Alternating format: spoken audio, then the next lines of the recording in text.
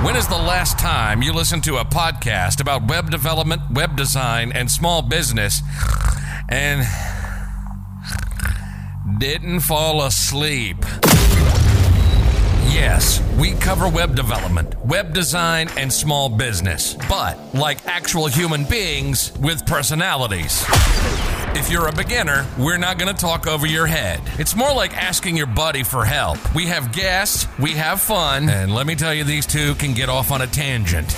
Ladies and gentlemen, welcome to HTML All the Things Podcast. This is Matt Lawrence and Mike Curran.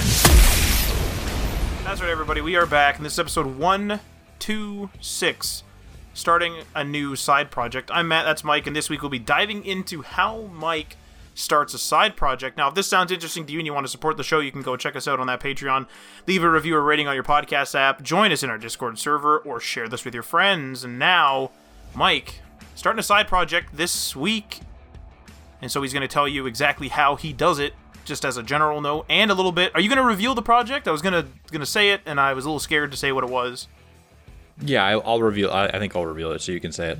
So there's going to be a big side project reveal. I won't steal your thunder, but there's going to be a big side project reveal, and Mike will be discussing the sort of general steps he takes to starting side projects. So Mike, please, sir, take it away. Yeah, okay. So this week I decided to do kind of an off-the-cuff and very relevant episode to what I'm doing right now. And that's kind of the starting initial stages of my new side project. And we had an episode recently about like side projects and side hustles. This one's clearly going to be a side project with the goal of actually like helping people, and the goal of there's going to be a goal, but the goal is not to like generate income or anything like that. It's to gain knowledge, help people, help our community, and contribute to the development community. Essentially, that's, in my opinion, that kind of makes it a side project. Whereas if it was a side hustle, then I'd have the full intention of monetizing it in every which way possible. This is not to say that, again, this could never be monetized. Obviously, if something like this takes off, anything's on the table. But I'm not anticipating that. I'm anticipating this being kind of like a small, useful tool, a good project for our portfolio at HTML Things with Digital Dynasty Design, and a lot of experience for myself to kind of drive me to do new things and try new technologies. So with that, the idea that we're going to be doing is a weekly goals app. So Matt introduced our Hat Weekly Goals a couple weeks ago or a couple episodes ago. Weekly growth goals. Weekly growth goals, exactly. So stay tuned for that on the Instagrams and the Twitters that we have. We talk about that a lot there.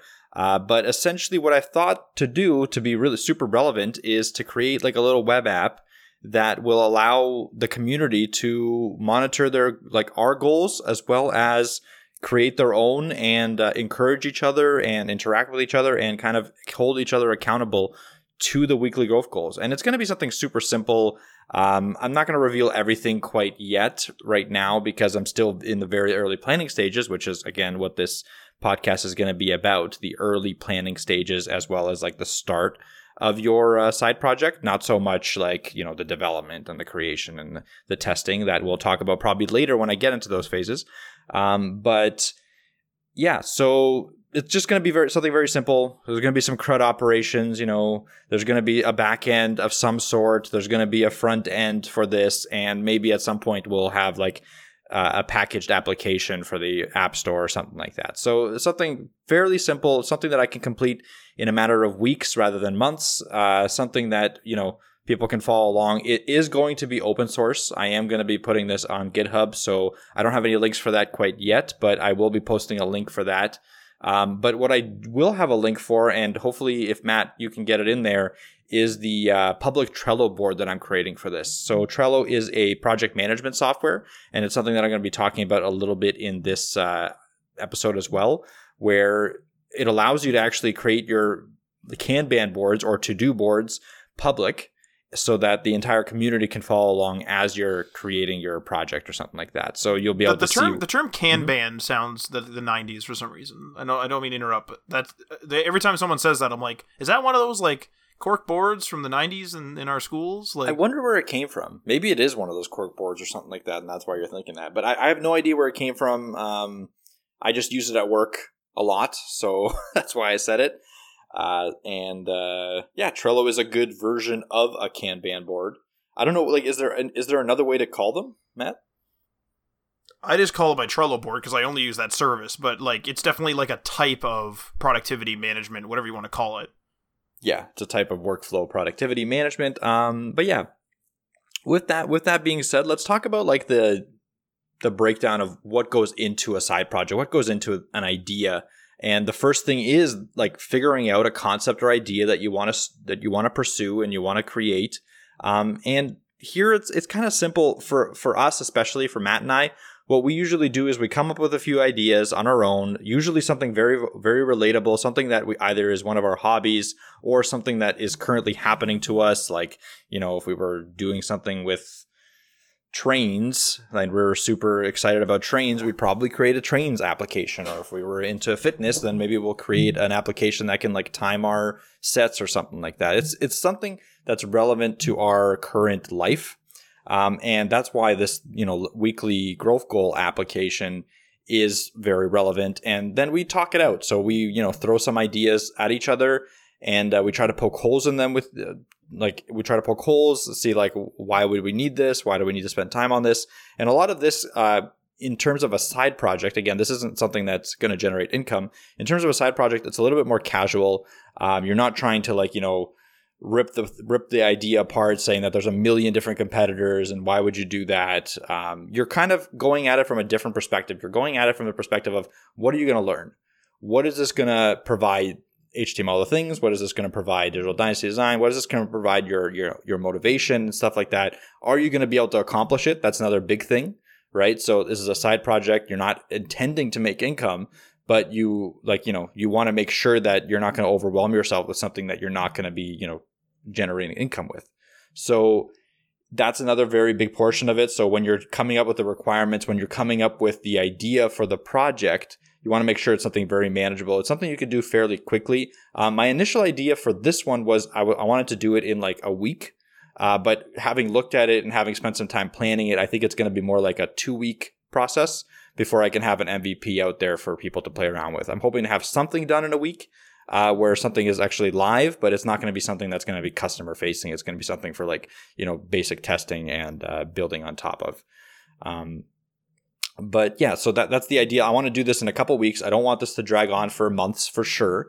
I want this to be done at least MVP, just enough for people to be able to test it out and let me know what I want to change. And then I'm going to change it on my own leisure time. So, a few hours a week here, a few hours a day here and stuff like that. It's not going to be anything that I'm going to be putting like a ton of time into right off the bat. So that's kind of the approach that I'm taking with it. That's the approach that Matt and I, when we were talking about it, have agreed on. And that's the idea of the concept stage and the idea stage. So you work out these like very general things to get an idea that you are passionate about. And that's a really big one to me for a side project. You got to be passionate about it because you're not going to make, if you're really into gaming, you're probably not going to make an app about cars. Like it's not going to be very interesting for you, especially if you're not getting paid for it. You're not getting any knowledge out of it. You have to research every little thing because you don't know anything about cars. That's going to be a pain in the ass. So you don't want to make it. Challenge accepted. That's it. Matt's making a car app. I'm making the quintessential car app for all car guys. Actually, no. It has to only be about Cavaliers. That would, okay. If anyone can make a car app about Cavaliers, it's definitely me. Yeah. It's definitely me. As they slowly disappear off the planet. Yeah. Horrible. That should be what the app is about. It should be like a really sad application. Oh. Like with like a wildlife, animals becoming extinct.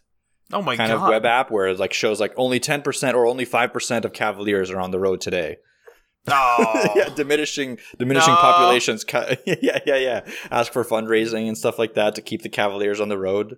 You know what's crazy too, and like it's not like I live down in say like a warmer climate like California or wherever, but I think it is, and with all my car guy knowledge, I should know this. But jokes aside, I think it's like California or whatever where people say that cars don't rust, is it, or something like that? Anywhere or it's in like, the desert. Anywhere in the... Okay, so probably not California because of the salty air, maybe? Yeah, I don't know. I'm making stuff up. California's not the greatest, but like Arizona, anywhere in the desert. Sure, so down in a like warmer climate, away from salty air, I guess, don't quote me, please.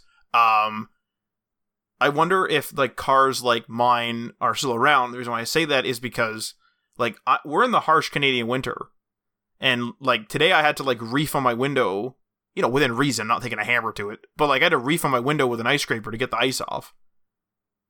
And like, you know, that's needless. That's needless pressure on like an 18, 19-year-old part at this point.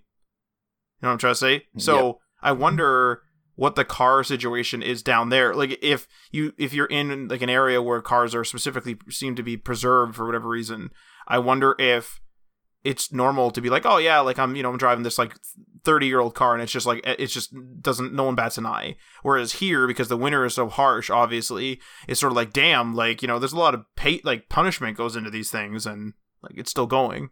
Yeah. I think most of it is just the rust. I think like what the desert helps with is not so much like the wear and tear. It's more the rust than anything else, because there's just less salt. Like we have salt in the winters to, stop the roads from freezing when there's freezing rain or snow.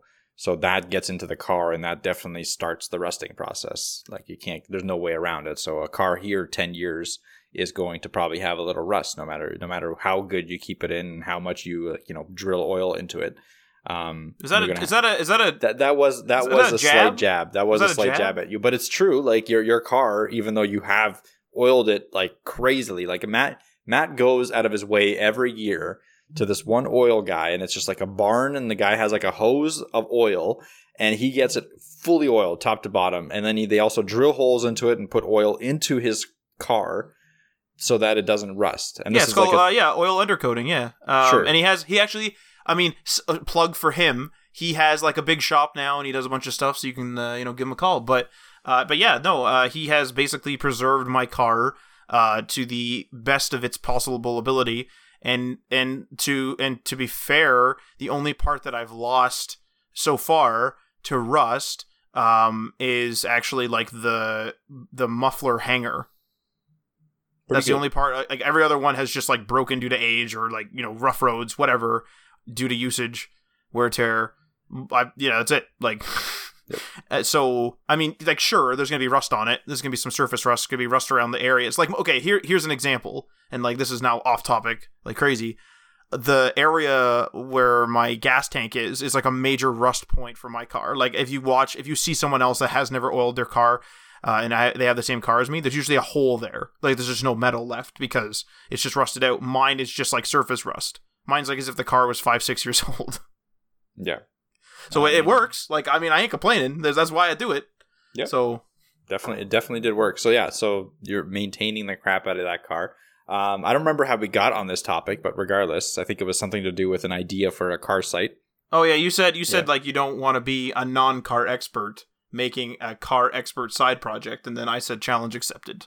Yes, exactly. So yeah, in the concept and idea stage for a side project, you want to make sure that you're very interested in the side project that you're going to be designing.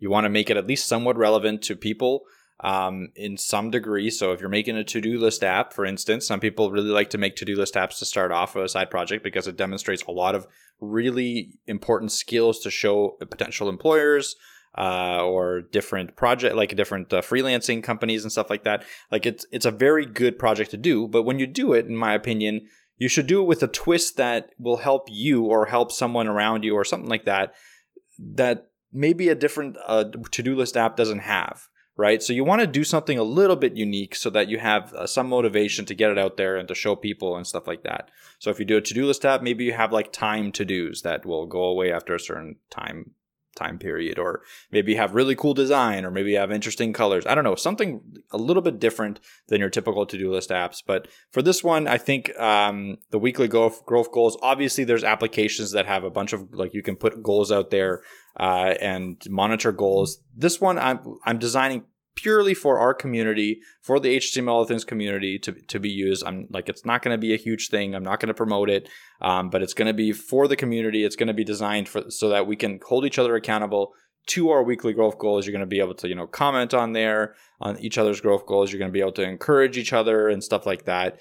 That's the idea for this application, which is, again, a little bit different than any other application out there, I would say, because most of the applications out there are designed to be very customizable, to be very, fit any sort of scenario. Well, this one is designed specifically for our weekly growth goal idea. Sweet. Mm-hmm. I mean, yeah, let's do it. Let's do it. So with that, the concept and idea stage is kind of done. And now we can move on to a planning and requirements gathering stage. So this sounds a little bit formal for a side project, but it's something that I like to do regardless of the, how big my project is or how informal it is. I want to make sure that I follow a few simple project planning steps.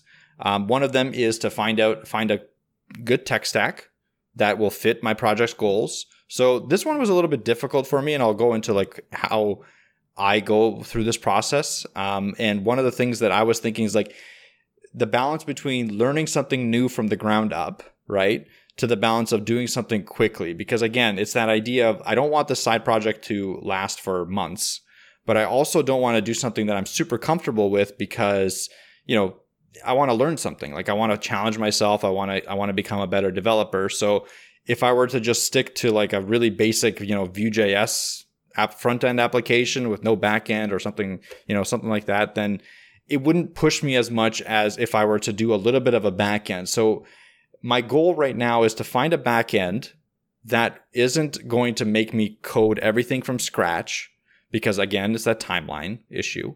But I also want to learn a bunch of stuff, and I want to be able to apply those skills to maybe a future website that I'm building. I want to be able to build a solid, quick backend that can handle, CRUD operations and fairly quickly. So with that, I have found a new headless CMS. I've talked about headless CMSs on the podcast a lot, but a headless CMS essentially is something that generates you a REST API or some sort of API from some sort of admin panel that's created for you. And then you can plug it into whatever front end you want to use with the API that it generates. So for the headless CMS, I'm going to be using Strapi. And that's a cool one. Check it out if you have time. I'll try to link it in the show notes. But it's really interesting because it's a completely open source one. And it's something that you can host yourself. You don't have to worry about, who owns the data, what data is managed, what data isn't managed. And it also has a very strong initial user interface. So when you go in there, you have, you can create different types like posts and, authors, all that stuff. You can create links between the different types, and it's all done very simply. And you can create different kinds of links, like many to many, one to item to item, stuff like that. And it makes sense for this kind of project to have a backend system that's a little bit more flexible, but also very simple to start up. So there will be a few things that I'll have to code myself. For instance, like that, the fact that it's going to be a weekly growth goal means that there's going to be a timeline. There's going to be a 7-day timeline from when you start the goal to when you finish it. And that's something that I'm going to have to build in myself into the backend. But it's something probably pretty simple enough for me to learn a little bit of the code structure of Strapi for me to be able to then apply those skills that I learned to maybe another similar project, or maybe a project down the line for a client, so that I can customize their backend to be more powerful and stuff like that. So that's the ideas that I want to kind of push when I'm deciding a tech stack for something like this. I want to make sure that I'm doing something that I do know, but I also want to make sure that I'm pushing myself a little bit so that I can apply those skills in the future and show them off and use them when necessary. And for the front end, I think I'm going to be using something like maybe just basic Vue.js, because again, this is something that I really do know, something that I don't know if I've mastered it. I don't know if you can master any kind of technology at this point in a short amount of time that it's been out, but I have gotten pretty good at it. So it's something I can definitely whip up pretty quickly. So I'm going to be using Vue.js for the front end. I'll use Tailwind for the UI infrastructure CSS framework. And I might make it a PWA. I might Cordova it at some point, which will make it into a packaged web application for iOS and Android, stuff like that. That's those future tech stack stuff I don't worry too much about, because it's something I can plug in at any time as long as I'm picking the right initial technology, which Vue.js definitely gives me. I'm still deciding between if I want to use Vue.js 3.0 or not. Just because I'm really comfortable with 2, but maybe this is a good pushing factor for me to use 3. and try to learn some of the new composition API and try to learn some of the new syntax. So I might do that to push myself a little bit, because most of the coding is going to be very like pretty much exactly the same. There's just going to be a few little differences with the new view. So I'm still deciding on that. But other than that, yeah, that's kind of how I'm going to be picking my tech stack. That's what I've done. And that's the suggestion that I would have for other people. Just make sure that you're picking something that is going to push you a little bit, but also you're familiar with, so you're not stuck, learning something from scratch and, being in a 2-month, 3-month, 4-month cycle for a side project that's not going to generate you any income. Now, here's a question for you, Mike. So, obviously you're talking about having like a mix there, right? Some challenge, some familiarity, but what about speed? So obviously familiarity will generally lead to speed, but what if there's sort of two options that you're familiar with, but one is faster than the other? If you could build a site on Webflow or build a site on WordPress, and both of them have something that you want to learn, if you want to learn the new interactions or something like that, I guess they're not new now, but if you want to learn interactions on Webflow, but you also want to learn how to manage plugins or something on WordPress more efficiently, both of them are, something you are familiar with, but you could learn more on them. But Webflow, let's say in this particular case, would be faster. Which one do you go with for something like this, for like a side project like this? So that's a good question. And I think I would go back to the previous section where you're talking about the concept and idea stage and the goals of the project. And if one of the goals of the project is, for instance, like, hey, I want to learn design, like I want to learn enough about Webflow or WordPress to be able to use it for a project for a company. And I want to be hired on or like get projects based on the technology that I choose, right? Mm-hmm. If your goal is to get projects, then probably WordPress would be the one to go with, right? Because WordPress is way more used than Webflow at this point. It's a little bit easier to take over a project. Sometimes, like a lot of the WordPress projects out there are you taking over an older WordPress site. That's a really good point for WordPress, actually. Yeah, that's a huge point for WordPress. There's so much work out there in that. Not even creating new WordPress, just maintaining old WordPress sites. So in that case, if you're like, I need a job right now or I need clients right now, WordPress. But if not, if you're like, I just want to create something cool for myself and for people to use, I want to do it as quickly as possible, and I want to work more on the design aspect than the technology aspect, because that could be an easy goal, like that could be a goal, then the Webflow would be a no-brainer, right? Because you can do it way faster. You're more comfortable with Webflow in general than WordPress.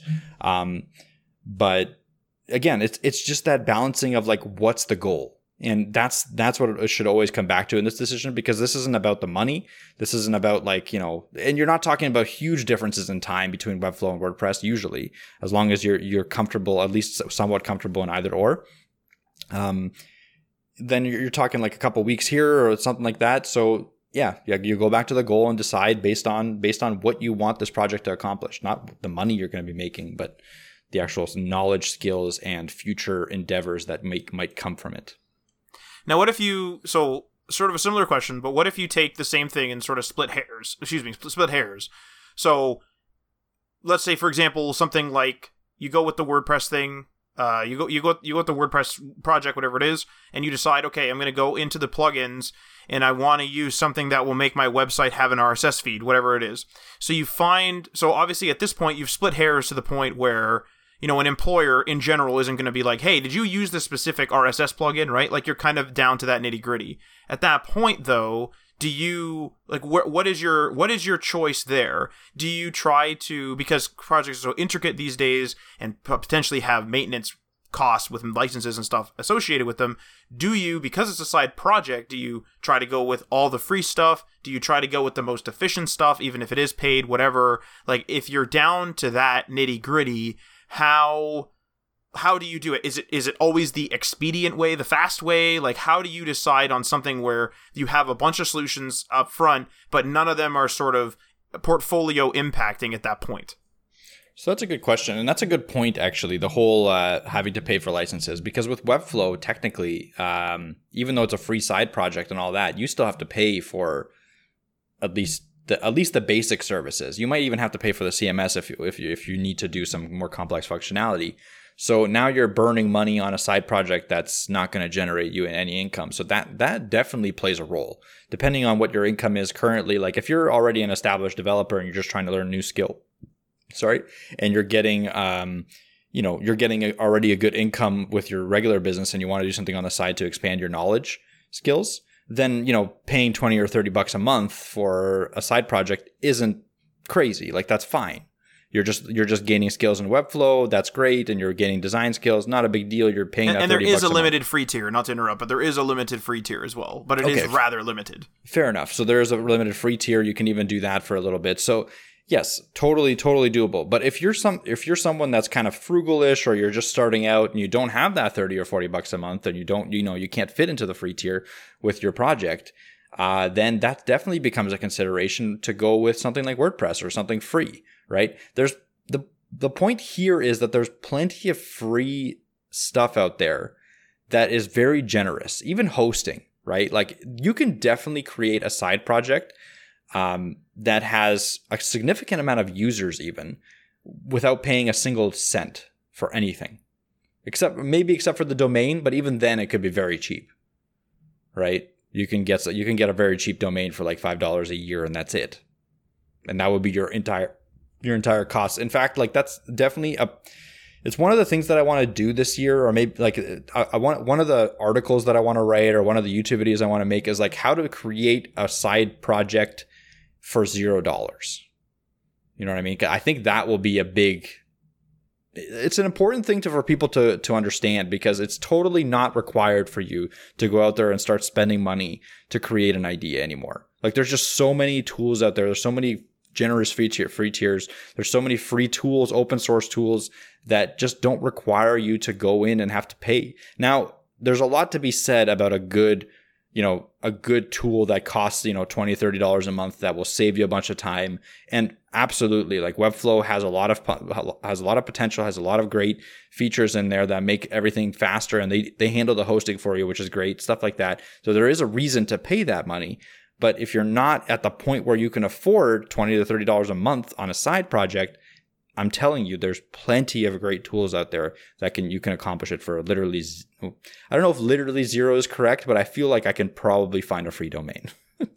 Well, see, and that's a good point, though, is what you're saying is that, eventually you may get to the payment stage. And I feel like people fall into the trap of, they look at what they want to do. They look at all the services that are available, and every single service this day is software as a service. So then every single service is per month, per year, or whatever it is. It's not just a $100 or $20 or $30 and they're all just one-offs. They're actually just repeatedly, $20 a month, $10 a month, whatever it is. And so if you're a person that's, say, you're doing this just to see if you like web development, you're doing this just for actual fun, just for your friends, if you're doing something like that, that's where the trouble comes in, because that's where the money sort of trouble comes in, because you're going to look at it and say, hey, all these, this influencer that I watch, and not all influencers do this, that's why I'm just being ambiguous. It's like, hey, X influencer that I watch, says I really should be, paying for the premium hosting, and like, I really can't afford that right now. Don't let that be the roadblock, because you can take, the free tools now and convert over to something later, even if it requires effort. Before the show, Mike and I were talking, and one of the things that I mentioned him was we were debating, is this project that he's going to make, is this project going to be a mobile app as well? Is it a PWA? Is it just a website? What is it? And then I mentioned him, and we both came to agreement is that, hey, if we decide to do anything, it doesn't matter what it is. If we make this thing in Webflow, WordPress, fully custom Vue, it doesn't matter what we decide. If it does well, and we really want, or the people really want a mobile app, then it's not out of the realm for Mike to say, okay, we need to code this from scratch again in Kotlin or whatever. That's just off the top of my head. In Kotlin or in Java or in whatever, in order to get it onto Android or whatever we decide to do with it, because the motivation is there. And then, of course, you have to pay the developer fees to Apple and or Android or wherever you're distributing it. And that's where the cost comes in. But the point of the matter is that you can start at the beginning, and if it's worthwhile, then upgrade. yes, your site might be slow. Maybe you make your site and it's totally slow and it's your first site ever and the hosting was free or the hosting was like stupidly cheap and your project is just painfully slow.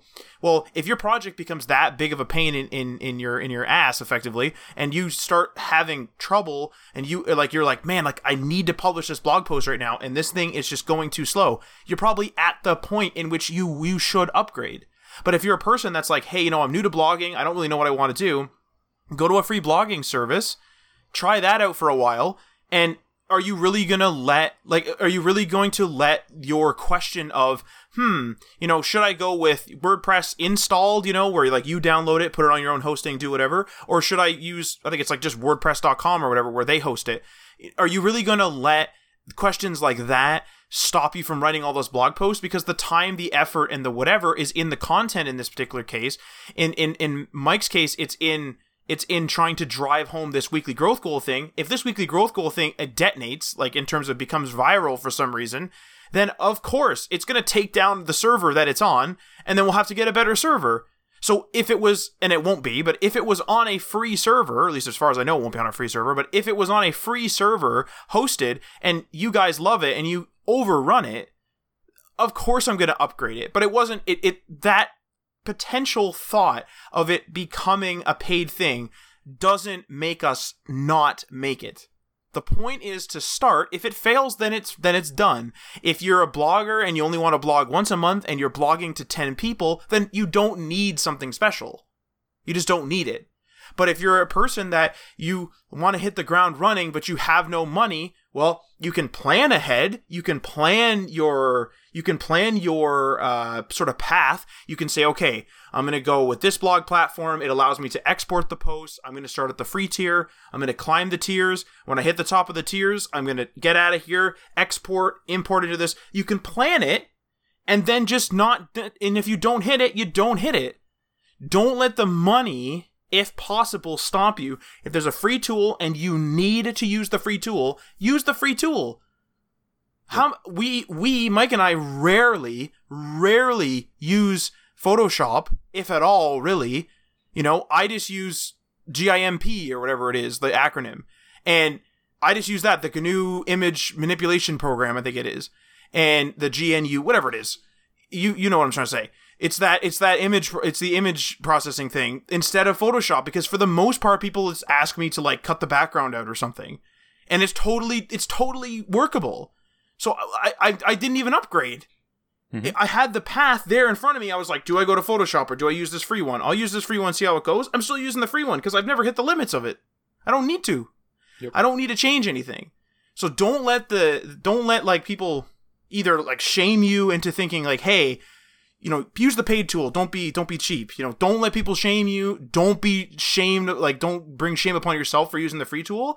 And if you're literally just trying it, then do the thing that allows you just to try it. Do the free option, the cheap option, whatever it is. If you scale, you scale. You don't, you don't. Who cares? Yep. Exactly. That's the thing that I think a lot of people get caught up on is like, okay, well, if I make this, then I'm going to be paying monthly, and then I'm going to be, caught in this cycle of not generating income, paying monthly, and it's going to die. But no, you don't have to do that. There's plenty of ways around it.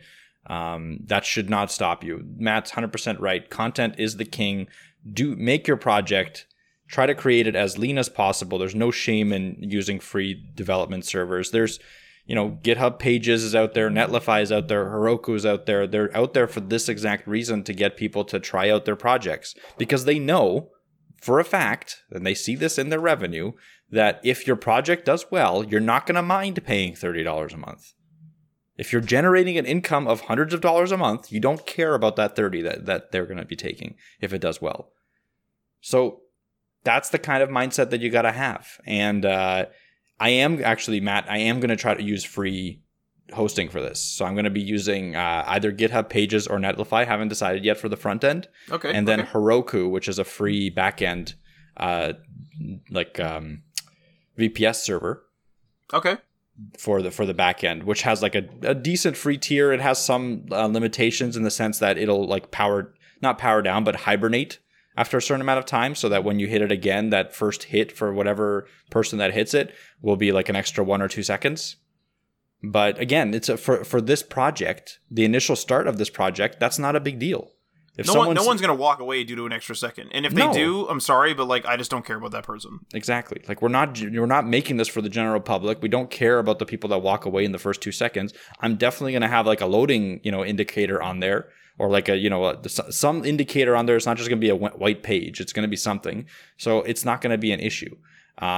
Regardless, if it takes off, like Matt's saying, I have no problem paying for the Heroku storage or converting it to DigitalOcean or going to AWS or going to Azure. I don't care. If it takes off, I will take the necessary steps to make sure that it can scale. But I know for a fact that even on Heroku, I'm going to have more than enough performance to be able to handle the tasks at hand. The front end is going to be a little bit of a different story, but even then, GitHub Pages, Netlify, they have generous free tiers and good and decent scaling options, $20 a month for their hosting. Yes, it's a little bit steeper than regular static hosting servers, but on the other hand, they handle a bunch of stuff for you. And if I'm spending that $20 a month and generating 200, I don't really care, or generating 1,000 doesn't really matter to me. Like, I'm not going to be a penny pincher for a side project. This is another thing where the side project come in hand. If you're building an application for a client, they're paying you hundreds of thousands of dollars or thousands of dollars, whatever, and they know that it's going to have thousands of users or 1 million users right off the bat. You're probably not going to put it on free hosting to begin with. Let's just be serious. You're going to put it on the right scalable platform. You're going to do the research. You're going to do all the testing. You're going to pay the money for the right hosting. You're going to pay the money for the right tools because you're making a project for an enterprise level entity that's going to be expecting that kind of performance. A side project is not that. You don't have to worry about that kind of stuff. And that's a really good point too, is your starting point does change. Like you will become, if you become like monetarily successful, your starting point in general will change. Mike and I used to always shy away from any paid tool. Now our hosting at the very baseline is better than our best hosting in the past. Even for someone who has a tiny website that's going to get 10 views, we still put them on the higher tiered stuff because our bar has moved just due to the fact that we found some success over the years. That's the entire point.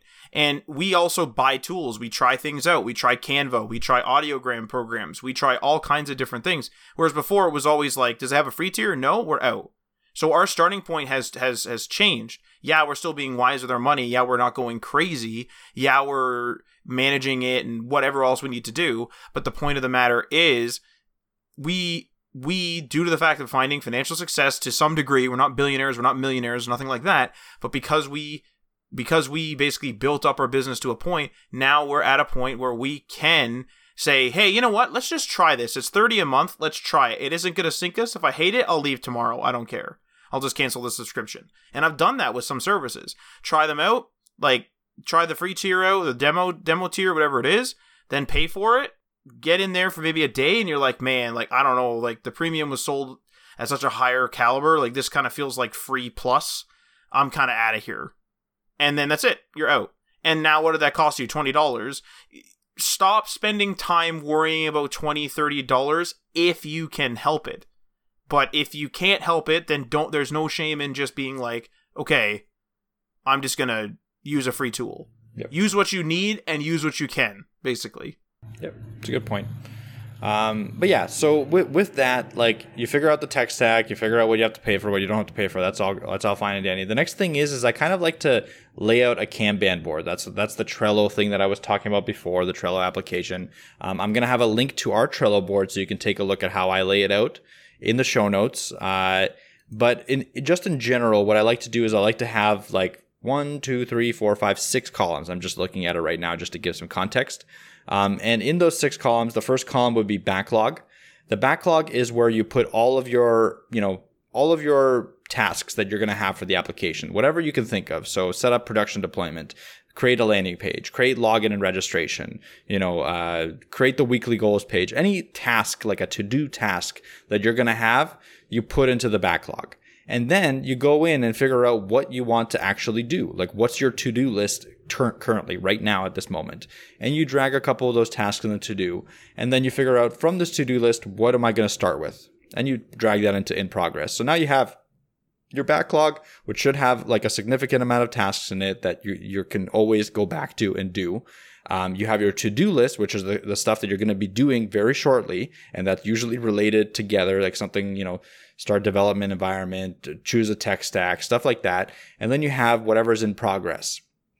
Once it's done from in progress, it's going to go into another column called developed, right? That means that you've completed a feature and what it needs to be tested and integrated and stuff like that and deployed.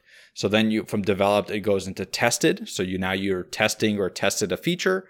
And once it has been tested, it can go into a release. Once you actually do all the push and commits and all that, you can put it as released. In released, it's in the done column essentially. So you shouldn't have to worry about it.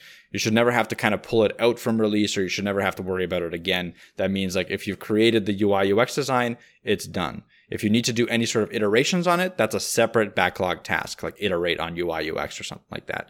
So that's kind of how I handle it. Inside of each task with Trello, you can actually create separate checklists, which will give you like separate kind of to-do lists for each task. I like to do this for the more complex things. Like, for instance, I said login registration. There's a lot that goes into login registration. Like you have to create the UI, you have to create the backend APIs to be able to register, log in, and stuff like that. You have to create the front end tie-in, all the code that goes into actually calling the backend APIs, get the response. So you can create a checklist for yourself inside of your task to kind of make sure that you go through and do all the little things that need to be done. And I spend a little bit of time on this. I don't go crazy with to-do applications or project management, but I will spend a few hours, maybe a day, like a day of a side project, creating the initial set of tasks that I need to perform, making sure that they're described enough for myself to understand. I don't go crazy in the descriptions either, especially when it's only me working on it. When it's a team, it's a little bit different, and that's a completely different discussion. You have to really think about it. You have to spend way more time on the documentation side of things, stuff like that. But regardless, on a side project, I try to spend as minimum time as I possibly can in here for me to actually accomplish the actual tasks at hand, but for me to actually be able to use the software for my advantage rather than disadvantage. So with that is figuring out timelines. So now that you have a bunch of tasks, right? You have like a bunch of tasks at hand. And in your to-do list, you can kind of go in and be like, okay, well, how long is each task going to take? Or how long are these bulk tasks going to take? How long is this project going to take me? Or how long is the first iteration, the MVP, going to take me? And you've already kind of thought about a general time frame. So before I was mentioning that Matt and I had a discussion, I was like, I want to do it in a week. I want to have an MVP in a week. So my general timeline was a week. So even when I was creating the tasks and the requirements before that, I was actually thinking about that timeline, and I was like, is this possible? Is this possible? And eventually I got to the point where I was like, okay, there's a little bit too much here. I'm going to extend it to another week. So it's going to be a 2-week project. I am not doing this full time. It is like something that I'm going to be doing at the end of each day for a couple hours. And then I'm going to actually do like a bulk development session on Saturday. I'll probably be posting some Instagram stuff and while I'm doing it, but that's the idea. Like I'm not going to spend my whole day on it. So I know that's going to take me a little while. So that's why I've extended it to 2 weeks, but I'm not going crazy away from my like 1 week goal, right? I'm not saying, okay, you know what? I'm going to expand this to 3 months. Like that would be a crazy deviation, but you got to make sure that you're realistic with yourself and you're not putting yourself into too much stress. But yeah, now that you have your tasks, you can kind of get that general timeline and put some dates on the board and talk to, for me, I'll talk to Matt and tell him, hey, I'm going to do this project in 2 weeks. I'm going to try my best to get it out there. And that will give you a little bit of accountability now that you've mentioned it. I've mentioned it to the entire audience of HTML All Things. So now it's a little bit more accountability for myself, obviously. But regardless, that's kind of the part of the planning stage that's important. So yeah, with that, other than the fact that, making sure that you have the right requirements for the application, and that's really important. What you have to do is you have to make sure that every feature that you want built in there is labeled inside of like a list. Like, so I just initially opened up a notebook and started writing like, I want users to be able to log in. I want users to be able to register with their own email. Hang on a minute here. Like a OneNote notebook or like a real notebook? An actual notebook. I actually found like an old physics notebook that I never used. What? That's actually really good because it has like graph line paper on one side and like regular line paper on the other, meant to like actually draw charts. But for like designing the UI and UX side of things, initially I just used the graph side, and then just doing the lists I used the line side.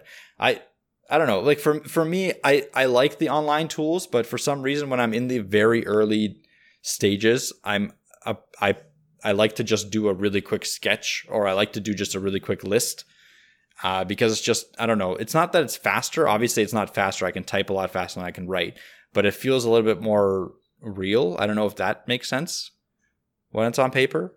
I mean, I'm definitely one to do everything digitally, because in my experience, it's something that I'll churn through, if that makes sense. So it's something where I will write it down, do this project, whether I do the project or not do the project, that those notes become irrelevant.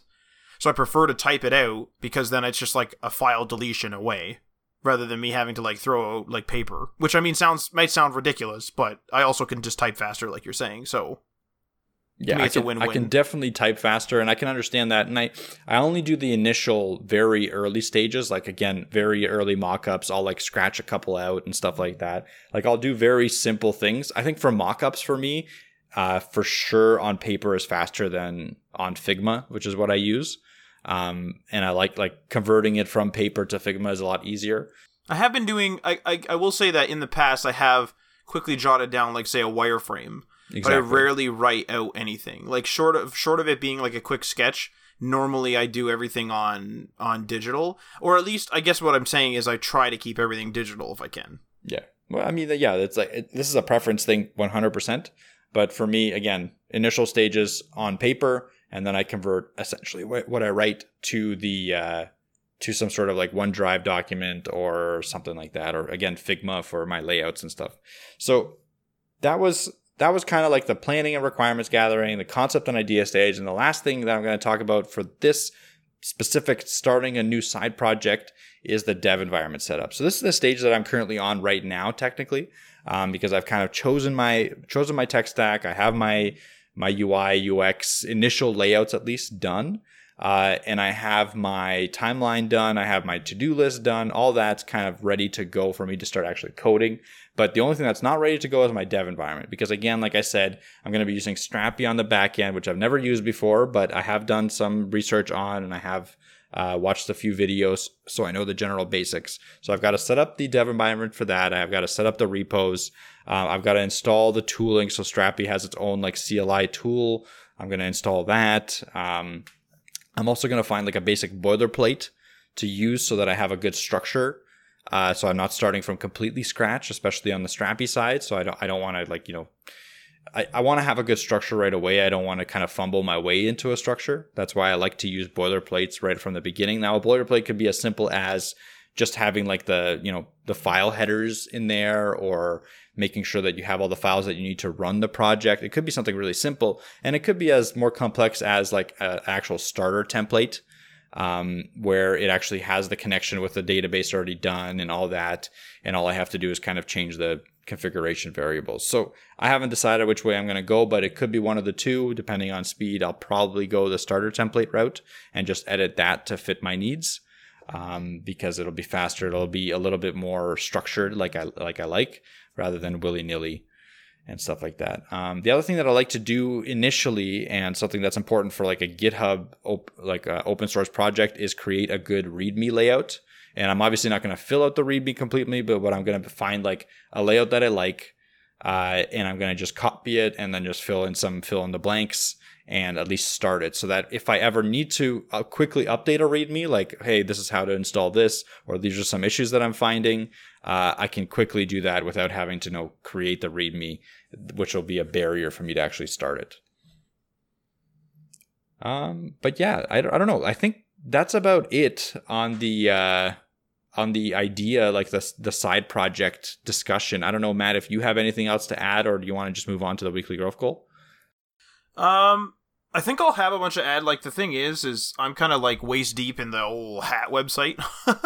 So, because Mike and I have already discussed, like we've discussed last week, that we want to start doing stuff that like we're more proud of and stuff like that, and like stuff that we want to like add to our portfolios and stuff. And I just not quite there yet personally, and I feel as though since I last did a side project, it's been like a fair bit of time. So I feel like my new procedures, project management skills, whatever, as I've basically become like a business admin at this point, I think that'll help me out a lot, and so I'll probably have like a lot to comment there. But I think like largely what you said is basically what I would be doing for the most part. Some of the stuff I might like change out, just as an overall statement, is like I might try to not care about expanding my skills so much as just getting the thing done, because I do find myself procrastinating on things that aren't mandatory, if that makes sense. Something like a customer's thing, I usually won't procrastinate. Something for myself, I will procrastinate. So oftentimes what I'll do is choose something expedient so that it sort of applies to my laziness, I guess. Or I don't really know if it's laziness, because I'm always running around doing stuff. But it's just, I don't know, procrastination of non-mandatory tasks, I guess. I think it's motivation. It's more motivation than anything that causes procrastination. Yeah, it's that, and then it's also, like, today I was going to work on a bunch of stuff, and then I was going to work on a bunch of hat stuff, and then a bunch of stuff happened, right? And then that, like, knocks it off, and then it, like, kind of almost tells my brain, like, hey, this stuff isn't really mandatory, you know? Because we're recording this super late. This episode's probably going to release late as a result. Just stuff like that. It's just, like, today was just absolutely crazy. The New Year's blues, whatever you want to call it. But just, it's just one of those things. Like, there's nothing... it's the way I am. I don't know. Like I said, I had to put boxes in the way of me walking around the house in order for me to throw them out for whatever reason. Did you actually throw them out? I did, yeah. Well, nice. all but one. I had to repurpose one, but I mean, they're out of the way. Like, they've been used. Perfect. They've been used. They're no longer in the way. They're no longer garbage. But like, yeah, it's just one of those. It's just one of those things where I'm just like, oh, I can do that later, and I'm not lazy with things that can't be done later, but I am lazy with things that can be done later, and it's just procrastination at its finest, whatever the thing is, like that. But I think I'm ready for the weekly growth goal, actually, myself. I mean, I think we covered a lot there, and we thought this was just going to be a web news at first. So I think we did a pretty good job for being so late, to be honest. Yeah, like, I know the listener is getting it at God knows what time, but we are recording stupidly late. Like, I would probably already have some of the files uploaded already, and we're still creating them, obviously, as I talk right now. Yeah, I'd probably be in bed at this point. Like, Matt's a little bit later than me, but like I'd probably be asleep. So fair enough. Like, it's just this is one of these things that we, like, you know, this is the show is one of those things where I'm not willing to sacrifice it too easily. Like, sometimes it's just like we have to sacrifice it. But that's just the way it is. Exactly, and that's good. It keeps us honest on this kind of stuff, and I think we got a good episode out of it. Sometimes these kinds of like off the cuff episodes, or episodes where we're under pressure and we've had like a bad day with a lot of stuff, are good because they force us to innovate and do something different. And it's always good to kind of throw a wrench in the mix, you know what I mean? And not have everything planned out. You know, this is weird, and this is on and off topic. So it's not about web development; it's about battle royale games. But the logic, I think, is getting more sound as I hear it. Is I always tell people, like, we always lose the matches in which we find the best loot and where you become super equipped. Yep. You know, we're all equipped, we're all decked out, we're ready for a fight, and we just get jumped, and that's the end of it. I'm like, we always do our best when we're MacGyvering. We have 5 bullets between us and like 3 grenades, and we somehow make it. And it just seems to be, I don't know whether it's a pressure thing or a human thing or like a certain personality thing that like allows us and my friends when we're on Battle Royale, whatever, to get through it. But it's just one of those things where it's just one of those things where it's like, if you're under pressure and you have little resource at your disposal, time or otherwise, as a resource, things seem to be okay. I say that, and then there's those times where because you didn't spend time on something, it becomes a disaster. But I think it's maybe a game of chance a little bit too. Well, it shouldn't be a regular thing where you're just panicking all the time and doing something off the cuff. But every once in a while, I think it is important to kind of challenge yourself in a way that forces you out of your comfort zone. Because this is definitely kind of an out of the comfort zone thing where we had to, come up with a topic. Just to be fully transparent, we came up with a topic in the last few hours and wrote the show notes really quickly. And, try to get something together that gives value to everyone quickly and present it and write it. And now you're going to have to edit it, Matt, all in the same day. So it's definitely a challenge, but I think, again, it turned out pretty well. You can let us know in the social medias what you think of the episode, if we should do more off the cuff stuff here and there. It's definitely not going to be a regular thing, but every once in a while, I don't think it's a bad idea. No, yeah. Today work exploded and our province exploded. So yes, that's another thing. Yeah. Yeah. With like COVID, it does definitely affect you, no matter what. Yeah. After hearing that news, I wasn't feeling too good, and then things exploded, which also doesn't make you feel too good, and just yep. It's 2020, number one, yeah. Everybody. So that's the way it goes. Yeah. But yeah, on to the weekly growth goal, I think, here. So last week I had a weekly growth goal of reaching 20% in my Think Like a Rocket Scientist book on my Kindle, and I reached it almost. I think I got to 18% or something like that. It's really interesting. It's a longer book than I thought it was, and I just didn't get that 20, but I'll try to get there tonight before I get to bed.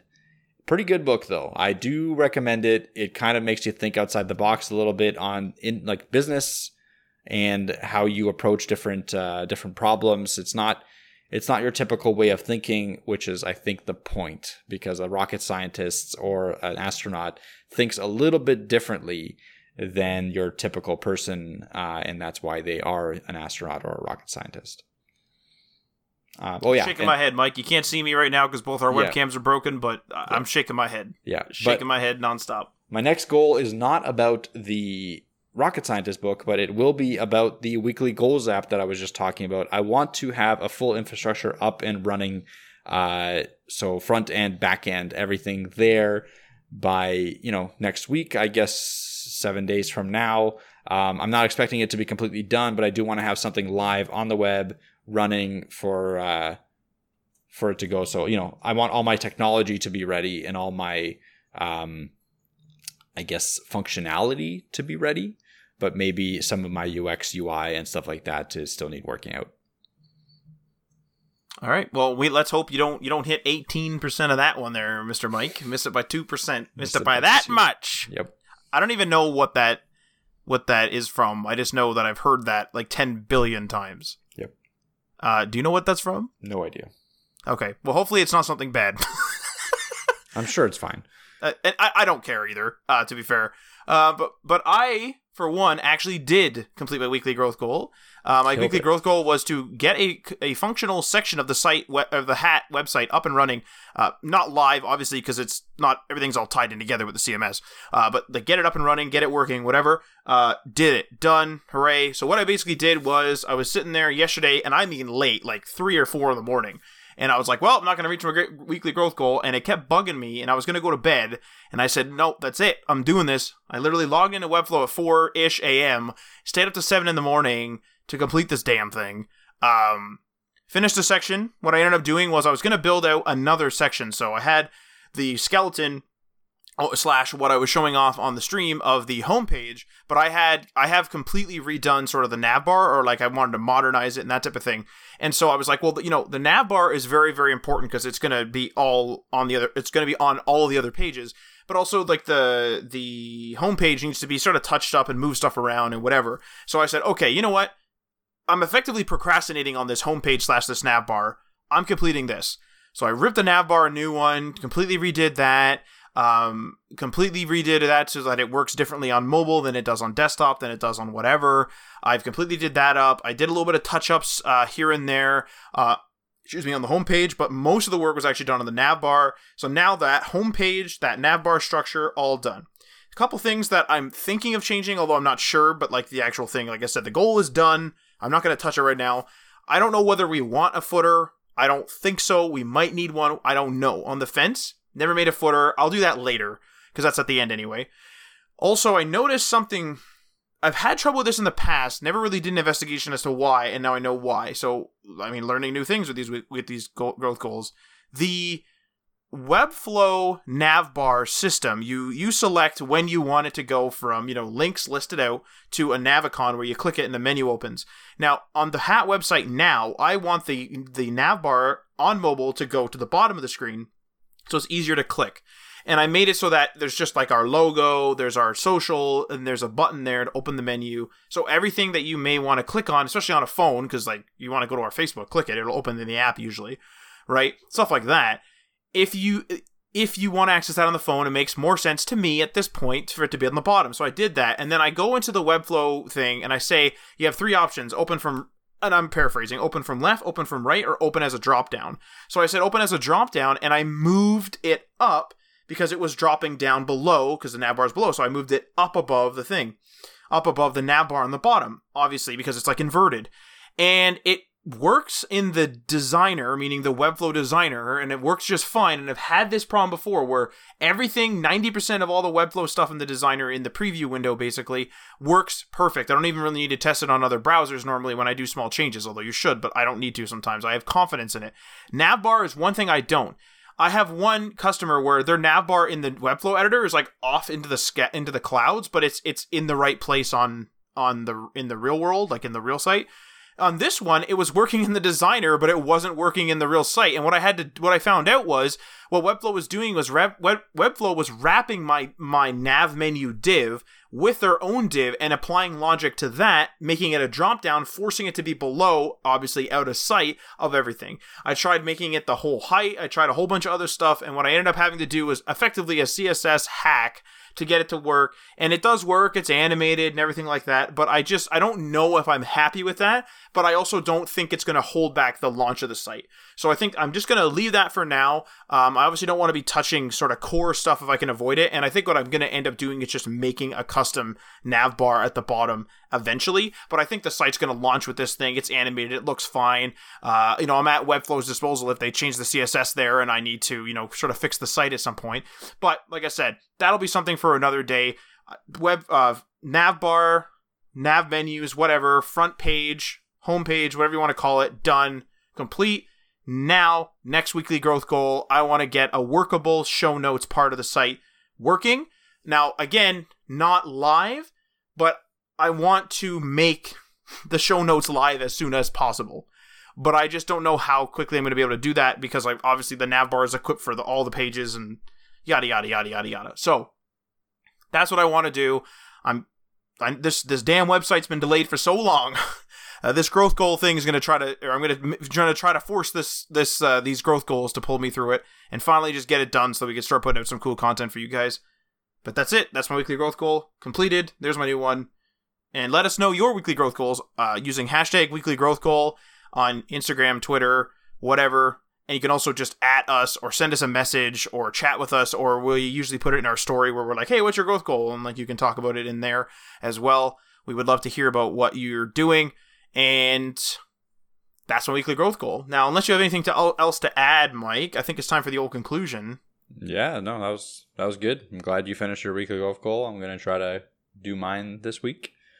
And good luck with your next one.